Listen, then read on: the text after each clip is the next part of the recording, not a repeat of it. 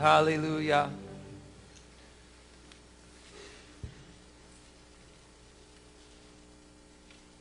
Thank you, Lord.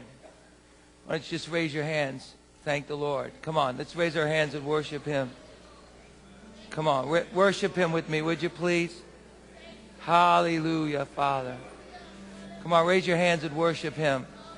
He is worthy. You're worthy, Jesus. You're worthy, Jesus. God, in the very depths of our soul, we say thank you, Lord.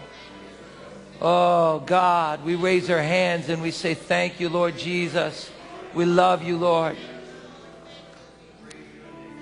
Thank you, Father. The most attractive thing in the whole world is a saint loving Jesus with all their heart. Hallelujah. The most attractive thing is a saint that's going through difficult times, raising their hands and worshiping the Lord. We love you, Jesus. We trust you, Lord, with all of our hearts, oh God. God, I pray that you would walk up and down the aisles of this church today. I pray, oh God, that you would go into the cafe. I pray that you would go via live stream, Lord God. And God, this sermon would go viral, Lord, across the world, God, that people would recognize, Lord, that there's shallow praise, there's deep praise. And God, we want to be deep praisers. God, we don't want to be shallow in our lives, but we want to be deep, Lord God. Deep calleth unto deep, Lord. Lord, we want to enter into that place, that secret place, Lord, where few ever find, God, where we see you in your glory, God. Lord, like Moses cried out, Lord, show me your glory. We cry out, show us your glory, God. Let the light of your Spirit shine with us and in us and through us. Lord, would you take us into that secret place, Lord? As David cried out, one thing I ask, one thing I seek, that I may dwell in the house of the Lord all the days of my life, and to behold the beauty of the Lord.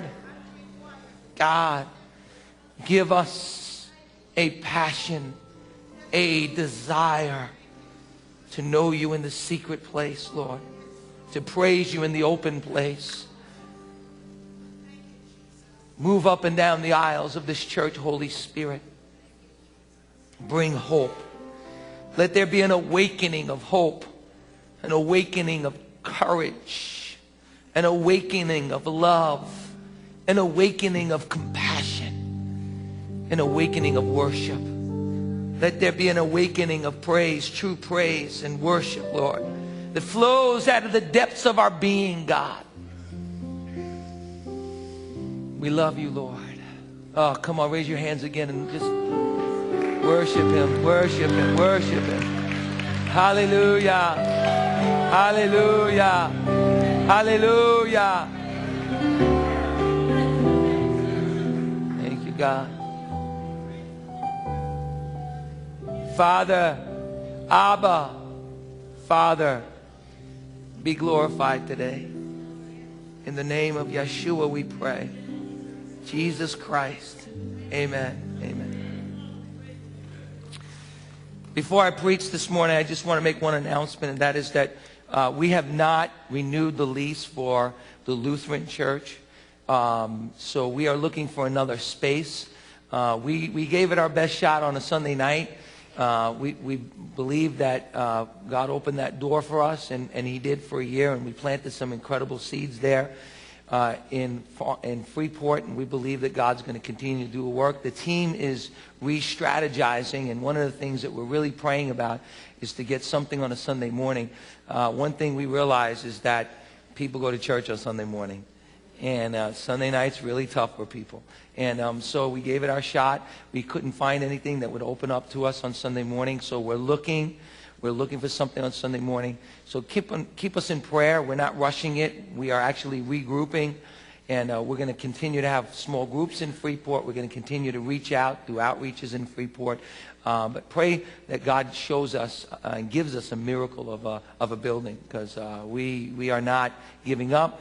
We're reprioritizing. So just so you know that, we are not renewing the lease for that, so we won't be meeting on Sunday nights for now there in Freeport. Please, men, we're really excited about the men's retreat, And you guys are going to miss out on a phenomenal retreat if you don't sign up for this.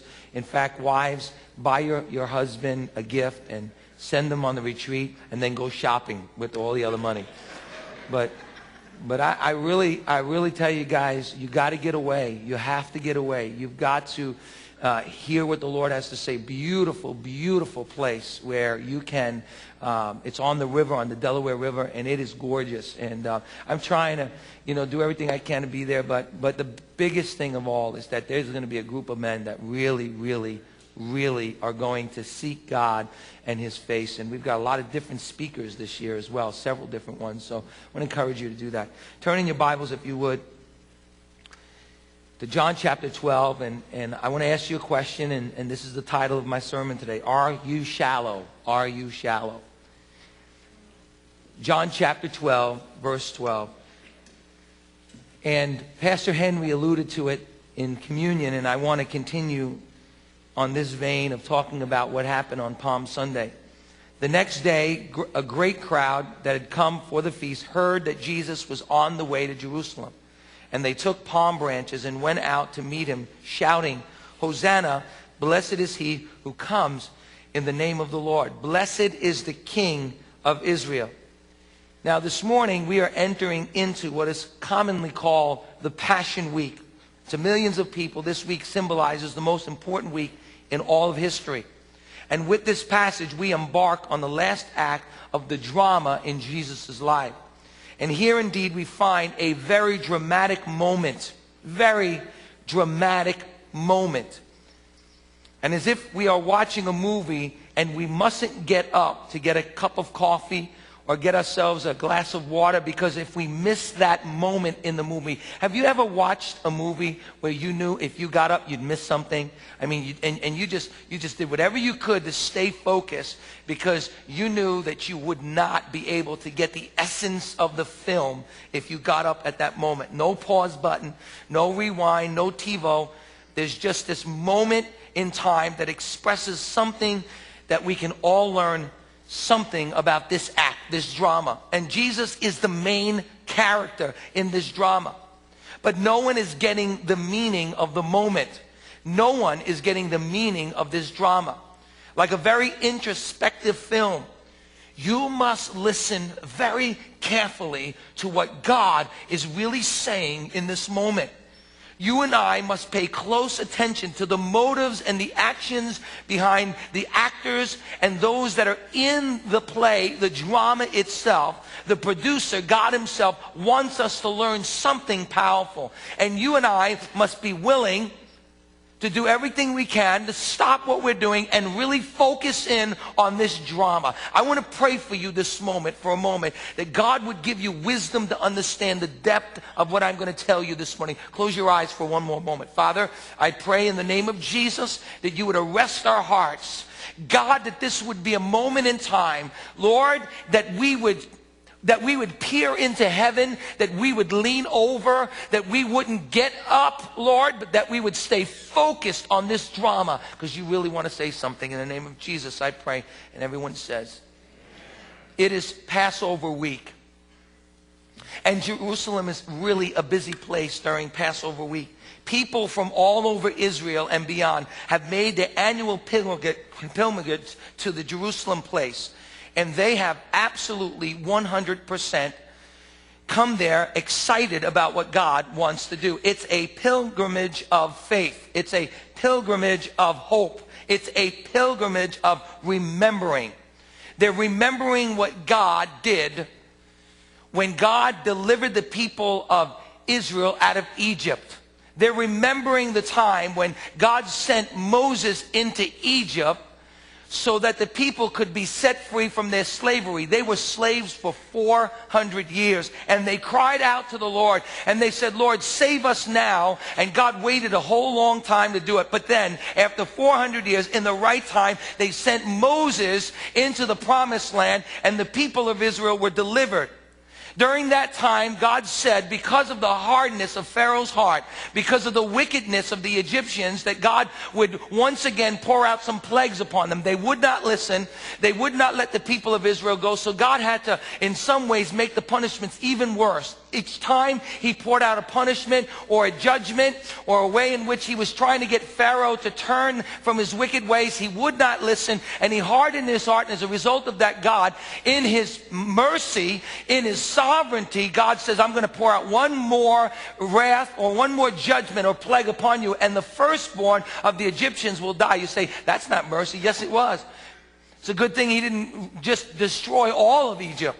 But the Bible says that God, in his mercy and his love, he spared the people of Israel. And the Bible told the people of Israel that they would take the blood of the lamb and that they would put it on the doorpost of their homes. And when the death angel passed by, the Bible says that they would see the blood on the doorpost and they would pass over. Thus we get the celebration of Passover. It is the holiest moment in a person's life. It is the holiest moment in an Israelite's life. Why? Because they remember that there was blood that was spilled, and there was blood that was poured out, and that there was blood that was given so that they could be set free and redeemed. And so they remember that, and they celebrate that every year. To the Jew, it was a time of remembering. They would remember that God sent a great deliverer. They would remember that the lamb was provided for them. They would remember that God would send the death angel, but also send the life angel to deliver them. Passover was a most sacred moment. But to the Romans, Passover was a time of turbulence and great disturbance. They hated Passover time. Why? Because the soldiers knew that they had to do overtime.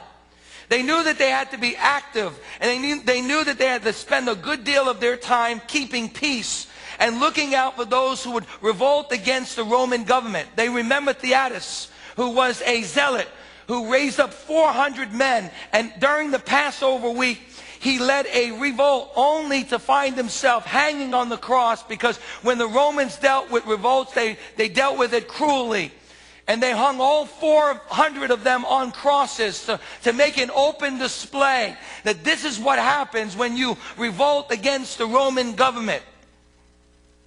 They knew that Passover could bring a lot of trouble, so they were ready. It's in this setting that Jesus decides to make his public appearance to what is known today, Palm Sunday. Now let's step back for a few moments and see what is going on in the life and ministry of Jesus. The Bible tells us that Jesus was active doing great ministry. In fact, up to this point, we find that his ministry crescendos, and we find that there is a movement in the air of excitement because people are beginning to see that this guy's got something to say. He's preaching the kingdom of God. He's healing the sick. He's casting out demons. He's feeding the hungry. He's bringing hope to the hopeless. And he's literally raising the dead. In fact, it's in Bethany that Jesus raises Lazarus from the dead, in the same place that now people are starting to gather, and people are starting to see that there's something about this king, there's something about this prophet, there's something about this healer, there's something about this miracle worker that they're waiting for this Messiah to come, and they believe that this might be the Messiah. Now if you go to John chapter 12 verse 1, you find that 6 days before the Passover, Jesus once again arrives in Bethany. And he goes into Lazarus' house, the very one that he raised from the dead, and he's having a party, a celebration. The Bible says that while he's celebrating with Lazarus, that Mary, because she loves Jesus so much, because she recognized where she was in life, and when Jesus came into her life, Jesus delivered her, Jesus set her free from demons, and Jesus caused great things to begin to happen in her life, and she was so overjoyed at the presence of Jesus that the Bible says that she got the most expensive perfume that she can find, and she broke that alabaster box open, and she poured that perfume on Jesus. Jesus. And then she began to weep and cry out of the depth of her soul. She was worshiping the living God. Out of the depth of her soul, she was worshiping the Messiah. Out of the depth of gratitude, she was worshiping Jesus. The Bible says that she let her hair down. She began to wipe his feet with her hair. And when Judas saw this, he said, what a waste of money. This perfume could have been sold and given to the poor. And Jesus said, Judas, you missed your time of visitation. I came into your house. You didn't kiss me. I came into your house and you didn't wash my feet. I came into your house. You didn't even say hello. But this woman, she's preparing my body for my burial. And this will not be taken away from her. Why? Because this is an act of true worship. She loves me from her heart. No matter what happens in her life, she's willing to trust me because she knows that I'm a sovereign God. The Bible says in verse 12, the next day great crowds had come for the feast. And they heard that Jesus was on his way to Jerusalem. And they took palm branches and they went out to meet him shouting, Hosanna! Hosanna, blessed is he who comes in the name of the Lord. Blessed is he who is the King of Israel. Now Jesus is riding on a donkey, the King of creation, the King, the author of life, the Alpha and Omega, the beginning and the end, the one who raised the dead, the one who spoke, and he created all things by him and for him and through him. All things were created so that he might have supremacy over all things. He's the Lord of creation. He does not come in a white stallion, but he comes on a donkey, lowly, humble, as the word of the Lord says, your king will come into Jerusalem on a donkey. And they begin to spread their garments on the road, and they begin to cut palm branches from the trees while others were shouting, Hosanna, Hosanna, Hosanna in the highest. Blessed is he who comes in the name of the Lord, which means save now. What they were saying is, blessed is he who's going to save us now, who's going to deliver us now. Blessed is the one who comes in the name of the Lord, who's going to rescue us from the Roman oppression and destroy our enemies now. And the crowd is in a frenzy. The crowd was ecstatic with incredible joy. People were celebrating in the streets.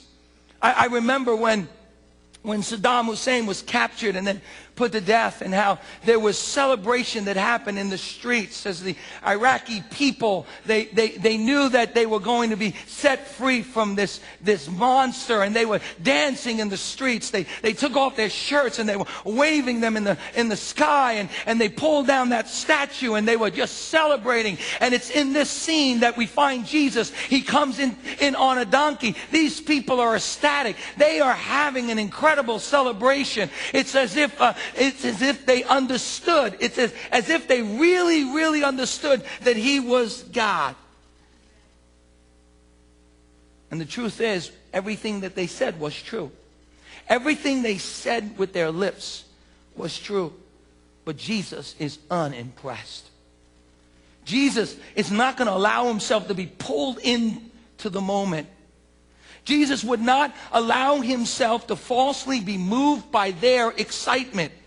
In fact, you would have thought that Jesus would have pulled out his smartphone and got on Facebook and said, hey guys, check it out. We got to go viral. Look at these people are going crazy. They're hailing me as the king. You would have thought that he would have put it on YouTube so everybody would have saw that he was the king. Blessed is he who comes in the name of the Lord. You would have thought that he would have pulled out his cell phone and started to Twitter everyone and say, guess what? I am the Messiah. Look, these people are celebrating. But he is unmoved by their joy. He is unimpressed by their actions. Jesus is not impressed. In fact, he is actually heartbroken by the crowd and their response. In fact, after he travels through Jerusalem, immediately after that triumphant entrance into Jerusalem, notice what Jesus does. He goes up to a hill and looks down at Jerusalem, and the Bible says Jesus wept. He begins to weep. He is disturbed in his spirit. You would have thought, wow, he would have been so excited. But Jesus weeps over Jerusalem, and notice what he says. He says, if you, even you, had only known on this day what would have brought you true peace in your life. but now it's hidden from you. He said, in just a short time, the temple will be destroyed. He said, they will dash you to pieces. They will come in and destroy Jerusalem. And he begins to weep because he cries out to his father, says, help them to understand, because they don't understand. This was their day of visitation. This was the moment in which I came in, and they could have recognized that I truly was the Messiah, that I truly was God. But I'm not impressed with their worship, Father. I'm not impressed with their shouts of praise. I'm not impressed with their outward display of emotion, because they really don't understand. They're praising me with their lips, but their hearts are far from me.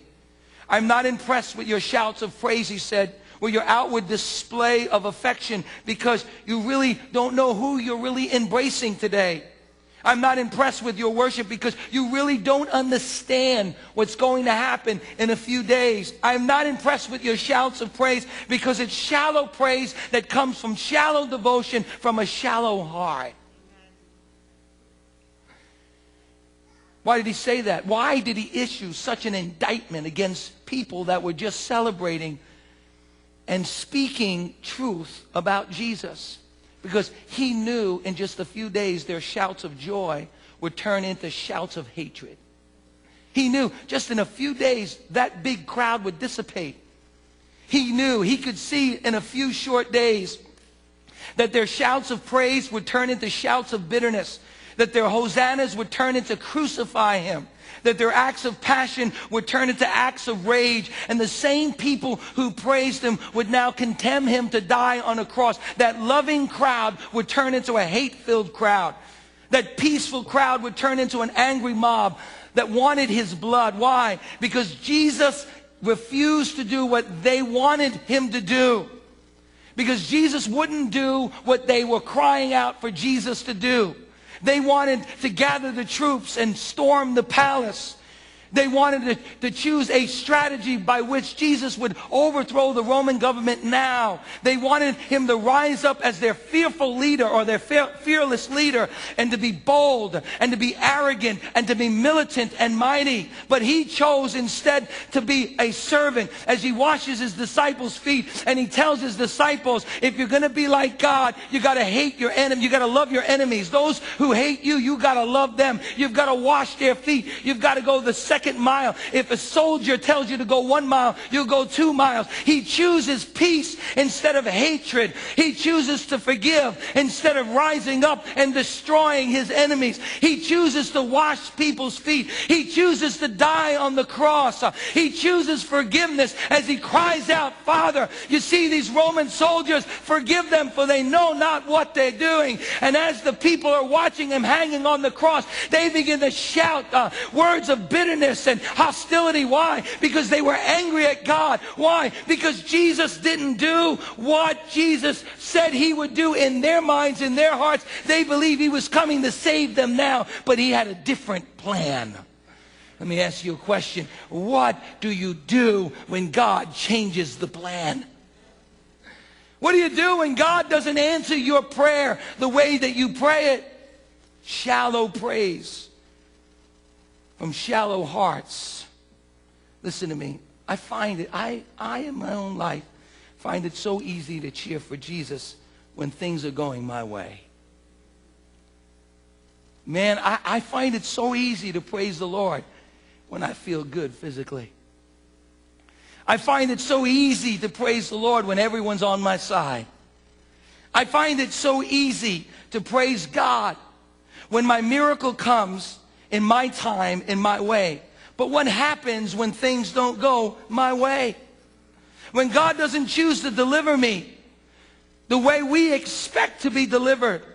When we face oppression in our life? When we face trials and tribulations in our life? When we're misunderstood? When we're persecuted? When God doesn't come through the way that we thought that he would come through? Too often the cheering comes to a halt. The people of Israel were shallow worshipers. They praised God with a shallow heart, with shallow devotion. You know, it seemed like every time things were going well in their life, they pulled out the palm branches and they started to to worship God and praise the Lord. They come out of Egypt, the Bible says, with a shout of praise. 2 days later, they want to destroy Moses and go back to Egypt. 5 days later, they can't find water. And they want to kill Moses again and go back to Egypt. And instead of praising the Lord, they started grumbling because God didn't do it their way. It's easy to praise the Lord when you're on the other side of the Red Sea. I said it's easy to praise the Lord when you're on the other side of the Red Sea. It's easy to praise the Lord when everything's going well in our life. As long as they knew how God was going to provide. As long as they knew when God was going to provide. As long as they knew that God was going to do it in their time, they were a happy bunch of praisers. They were a content group of worshipers. As long as they knew why God was doing what he was doing, they were devoted followers of Christ. You know, when I was a kid, I would ask my mom, why? Have you ever asked your parents why? And my mother would say, because I told you to. Because I told you so. Why? Because I told you so. Now, there are times as parents that we should tell our kids why. But sometimes we can't tell our kids why because they can't understand. They've just got to trust us. And so often we cry out to God like little children, why God? Why not now, God? I want it now. Hosanna means save me now. Deliver me now. Give me what I need now. Give me what I want now. But as soon as things changed, the cheering stopped. The praise ceased. The worship halted. And the love stopped flowing. Shallow praise from a shallow devotion flowing from a shallow heart. What is shallow praise? What is shallow worship? Shallow praise says, I will praise you, God, if you keep on blessing me. Here's the deal, God. I'll even write it on a contract. I'll sign the bottom of it. God, as long as you deliver me when I need to be delivered, I'll keep on praising. The praise will keep on coming. As long as you give me what I want, when I want it, the praise will keep on coming. As long as you do what I want you to do, I'll continue to worship you. Shallow praise says, I will praise you, God, and I will keep on doing that if you do what I want you to do in my time, in my way, with my approval. But the truth is, listen to me, God's ways are never our ways. I said God's ways are never our ways. Psalm 77 says, your ways, O God, are holy. Do you know what holy means? Holy means different. Holy means that we can't understand all of God's ways because they're so pure. His ways are always motivated by purity. His ways are always motivated by what is best for us. His ways are always motivated by unconditional love for us. His ways are holy because his ways are so much higher than our ways. His thoughts are so much higher than our thoughts. How do we bring a big God into our world? How do we get God to understand our ways? How do we get God, this big God who created the heavens and the earth, who knows exactly why he does what he does, to come into our small world and do it our way? See, that's always been the problem. Man has always demanded the how and the why. Let me say that again. Man has always demanded the how and the why. God, I'll trust you, God, as long as you show me why. God, I'll trust you as long as you show me when. I'll trust you, Lord, as long as you show me how you're going to do it. But you see, a true worship of God understands that God is a sovereign God.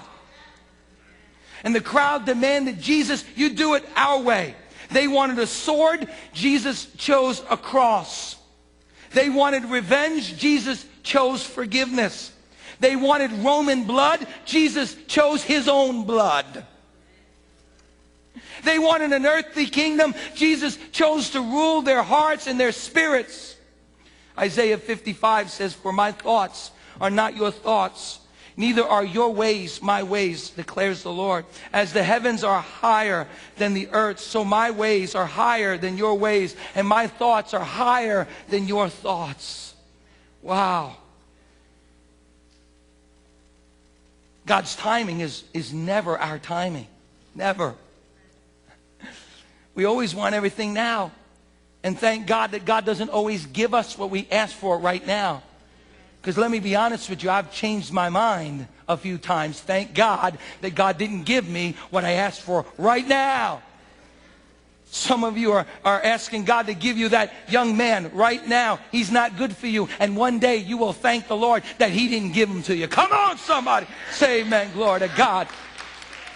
Some of you are saying, God, I want this job now. And God says, if you wait, I've got a better job for you. Glory to God. Lord, I want to be married now. And God says, I'll let you be married in 10 years. And you know what? I'm going to do it the right way, not the wrong way in your life. Why? Because I'm a sovereign God and I've got the best timing for you. Glory to God. God is always on time. He's not on your time. And you might not always like it. But I want you to know that God is always on time. He loves you with an everlasting love. Turn to your neighbor right now and say, God loves you with an everlasting love. Turn to your neighbor on the other side and say, and I want to inform you of something. You're not God. You're not God. You don't know what's best for you. I don't know what's best for me. The crowd demanded, Jesus, do it now. Hosanna, do it now. They wanted immediate satisfaction. Jesus chose the right time. Oh, as human beings, we want satisfaction. We want deliverance. We want comfort now. And so often God waits. I thank God that Galatians says, at the right time, in the fullness of time, God sent His Son. In the fullness of time, God sent His Son, born of a woman, born under the law, to redeem those under the law, that we might receive the full rights of sonship. Wow. You know what He's saying? He's saying, you're my kids. You're my children. And I do things in my time because I just know it's the right time. Because your ways are not my ways. So we have to trust God. And God's plan never needs our approval. Did you ever notice that? I mean, we really want to give God our approval. Like, God, you can do this right now. I give you my approval. Jesus comes riding into Jerusalem and they're going, you got our approval. Hosanna, do it now. You've got our approval. Kill them now. Destroy them now. And Jesus, my friend, never needs your approval on the plans that He has for your life. How quickly the crowd turned on Jesus when they didn't have any control over the situation. You see, a shallow praiser says to God, if you don't do it my way, if you don't do it in my time, if you don't do it the way I expect it to be done, the cheering will stop. You get no more praises. If I ask you to do it, you don't do it, not coming out of my mouth anymore. I ain't praising you anymore. But listen to me. There is a praise that comes from the depth of a devoted heart that so pleases God. There is a praise that is not dependent on circumstances. There is a worship that is not dependent on situations. There is a worship that is unconditional. There is a worship that is so deep and sincere. There is a worship that is so genuine, so powerful, so God-inspiring, so attractive, and so real and consistent that no matter what happens all around us, we will praise the Lord. There's a prayer that comes from the very core of a true worshiper's heart that creates an environment of true worship that reaches the very heart of God Himself. It becomes a beautiful perfume. It becomes a beautiful ointment. It becomes a beautiful illustration and sacrifice of a heart that is in so love with God because it comes from the depth of our very being. Deep calleth unto deep. There is a praise that is not conditional on the circumstances that becomes to God. God a fragrant offering that gets him off his throne. And as he begins to shout and dance over his people, as the Bible says, that he will dance over his people. Why? Because he sees that we love him with all of our heart. No matter what's going on in our life, we will say, yet, Lord, I will praise you, God. I will bless you, Lord God. Lord, they can take away my life, I'll still praise you. They can take away my house, I'll still praise you, God. Lord, I can go through the valley of the shadow of death, I will still praise you, God. I can go through the fires of my life, yet still will I rejoice and praise the Lord, because I believe that he's a good God. He's a sovereign God. He's a holy God, and his timing is always the right time. Glory to God. There is a worship that comes from a lover of God that declares God's sovereignty, God's providence in my life will shine like the noonday sun, that will become a beacon of hope and strength to all that witness my devotion to God. There's a praise that rises out of the ashes of despair that declares, like the prophet Habakkuk declared, I heard my heart pounding, my lips quivering at the sound. Decay crept into my bones and my legs trembled. Yet I waited patiently for the day of calamity to come upon the nation invading us. Though the fig tree does not bud and there are no grapes on the vine, though the olive tree fails and the fields produce no food, though there are no sheep in the pen and no cattle in the stalls, yet I will rejoice in the Lord, and I will be joyful in my Savior. The sovereign Lord is my strength. He makes my feet like the feet of a deer. He enables me to go on up to higher heights of worship. He enables me to go to higher places in praise. He allows me to go to higher places in devotion. He allows me to go to higher places in praise in my own life. He allows me to go to deeper places, the secret place where I can get alone with God and say, God, I don't know what you're doing. I don't know why you're doing it, God. I don't understand your ways, God. But yet I will kneel before you, God, and I will offer to you the sacrifice of praise, which is the fruit of my lips, God, because I trust you with all my heart. Glory to God. The prophet Habakkuk said, I know, God, the only way that God, you can heal your people is to afflict your people. He knew that God was about to do something in his time that would shake the very core of the nation of Israel. He would allow the nation of Israel to go back into bondage. But yet even though he saw that coming, even though he saw the judgment of God, he knew that God was a good God, that God was doing it for their benefit. God was doing it because he loved them. And he said, God, even though that there's nothing left, Lord God, even in times of leanness, even in times of heartache, even in times of destruction, God, yet I will praise you, Lord Jesus, because I know that my Lord liveth, my Redeemer liveth, and he will give me what I need when I need it, even though I don't understand. And the prophet declared, God, if this is what it takes, I will still praise you. If it takes leanness, I will still trust you. If it takes discipline, I will still praise you whenever, however, whatever. God, I trust you with all my heart. My friend, that is called, look at me, that is called the sacrifice of praise. The writer of Hebrews said, let us then offer up the sacrifice of praise, which is the fruit of our lips, as we bring glory to God. Friend, it's not a sacrifice until it costs you something.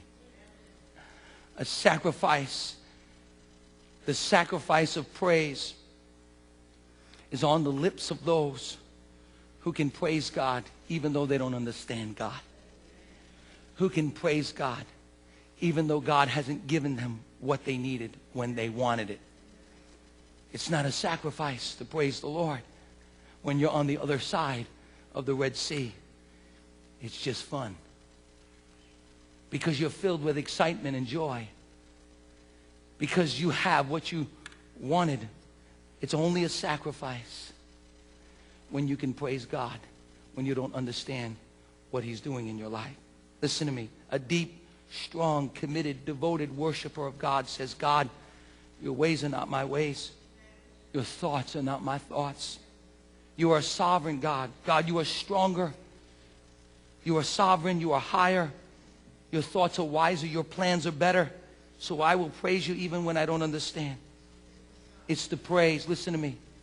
As the worship team comes, it is the praise of a young mother who received a bad report from the doctor, who still chooses to praise God and sacrifice the sacrifices of praise because she trusts God with all her heart. She believes that God is ultimately good. She believes that God is sovereign, and she believes that God will reward those who diligently seek after him. It is the praise of a dear elderly saint in the Lord who knows that she has just a short time to live, but yet she will praise the Lord because she knows that when she closes her eyes on this side of eternity, she'll open her eyes and turn her eyes back on Jesus and see him face to face. The sacrifice of praise is the praise that comes from a heart of a young man who goes to school and is not ashamed of the gospel of the Lord Jesus Christ, who says, Lord, they can taunt me, they can ridicule me, they can persecute me, but yet I will praise you, Lord God, and I will trust you. The sacrifice of praise comes from the lips of those who are racked with pain and sickness and don't understand why God hasn't done it now. Yet they will praise the Lord. It's the praise of a father who doesn't know how God is going to provide for his family, who still worships God because he simply loves God with all of his heart. It's the worship of a single adult who declares, Jesus, I will wait on you because you are my lover. Jesus, you are the joy of my life. And Lord, you are my faithful friend. And no matter what happens in my life, I will adore you and worship you and praise you with all of my heart. It is the worship of a man who lost 4 of his children at sea. And as he takes that same trip, the captain calls him over and says, Horatio, this is the spot where that ship went down and you lost 4 of your children. It's the praise that comes out of his mouth that says, when peace like a river attendeth my way, when sorrow like sea billows roll, whatever my lot, that was taught me to say, it is well. It is well with my soul. Though Satan should buffet me, though trials should come, let this blessed assurance control that Christ has regarded my helpless state and has shed his own blood for my soul. My sin, oh the bliss of the glorious thought, my sin not in part but in whole is nailed to the cross. I bear it no more. Praise the Lord. Praise the Lord. Though everything around me would crumble, I know that my God is good. It is well. It is well with my soul. When I go through the valleys, it is well with my soul. When my body is racked with pain, it is well with my soul. When God doesn't give me what I need, it is well with my soul. When the cupboards are bare, it is well with my soul. Why? Because I love the Lord and I trust the Lord. My friend, it's easy to worship God when everything is going well, but that's not faith. It's easy to worship God when everything's going well, but that's not hope. It's easy to worship God when everything is going well, but that's not love. The truth is, the only way that we can learn deep worship, the only way that we can learn how to go deeper in God is through the storms of our life. David had to learn how to praise God when his family was captured at Ziklag. When the city was burned down, the Bible says that David had to learn the secret of trusting in God. And the Bible says David encouraged himself in the Lord and began to praise the Lord. He said, why, oh downcast is my soul? Put your trust in God. And he began to bless the Lord and praise the Lord. He said, though an army gather around me and besiege me, yet I will still bless the Lord. Oh my soul and all that is within me, I will praise his holy name. Paul the apostle had to learn praise and worship in a prison cell. As he began to worship the Lord, the Bible says the deliverance of God came. And friends, let me tell you, the only way you can learn deep worship is when you go into deep places. Deep calling unto deep. The only way you can see the light of His beauty is when you go into dark places. The 3 Hebrew boys had to learn worship the hard way. They were thrown into the fiery furnace, but they said, "Oh, King Nebuchadnezzar, I'll tell you one thing, we'll never stop praising the Lord." And it was in the fire that God revealed Himself, because it's always in the fire that God does His best work. Let me pray for you right now in the name of Jesus. Father, I pray that you would teach us how to be deep worshipers of God. Not just because we get something from you, but because we love you. God, if we only praise you when things are good, then that's not faith. My friend, when you choose to worship God, no matter the circumstance, God is glorified in you. Nothing draws men to God like a man or a woman who worships God in his suffering. When you worship God with all your heart, you silence the enemy. The devil is silenced by your worship and your praise. The devil said to God, if I take everything away from Job, then he'll stop praising you. But the truth is, Job said, naked I came into the world, naked I will leave the world. The one thing I will never stop doing is worshiping the Lord. My friend, history is filled. Keep your eyes closed. History is filled with those who praise God in the deepest and darkest nights of their soul. History is filled with those that were fed to the lions. They were being burned at the stake, nailed to the cross, sawn in two. And while they were giving their lives, they were worshiping the Lord. Millions of Christians never denying Christ. All they had to do is stop praising God, and they would have been set free. But their love for God was so deep within their soul that no one could take away the cry of their heart. No one could take away the cry of their soul. The cry that said, blessed be your name in the land of plentiful, where streams of abundance flow. Blessed be your name. Blessed be your name when I'm found in the desert place. Though I walk in the wilderness, blessed be your name. Every blessing you pour out on me, I'll turn it back to praise. And when the darkness closes in, Lord, I will still say, blessed be the name of the Lord. Blessed be your name, Lord. On the road marked with suffering, though there's pain in this offering, blessed be your name. Every blessing you pour out on me, I'll turn it back to praise. And when the darkness closes in, Lord, still I will say, blessed be your name.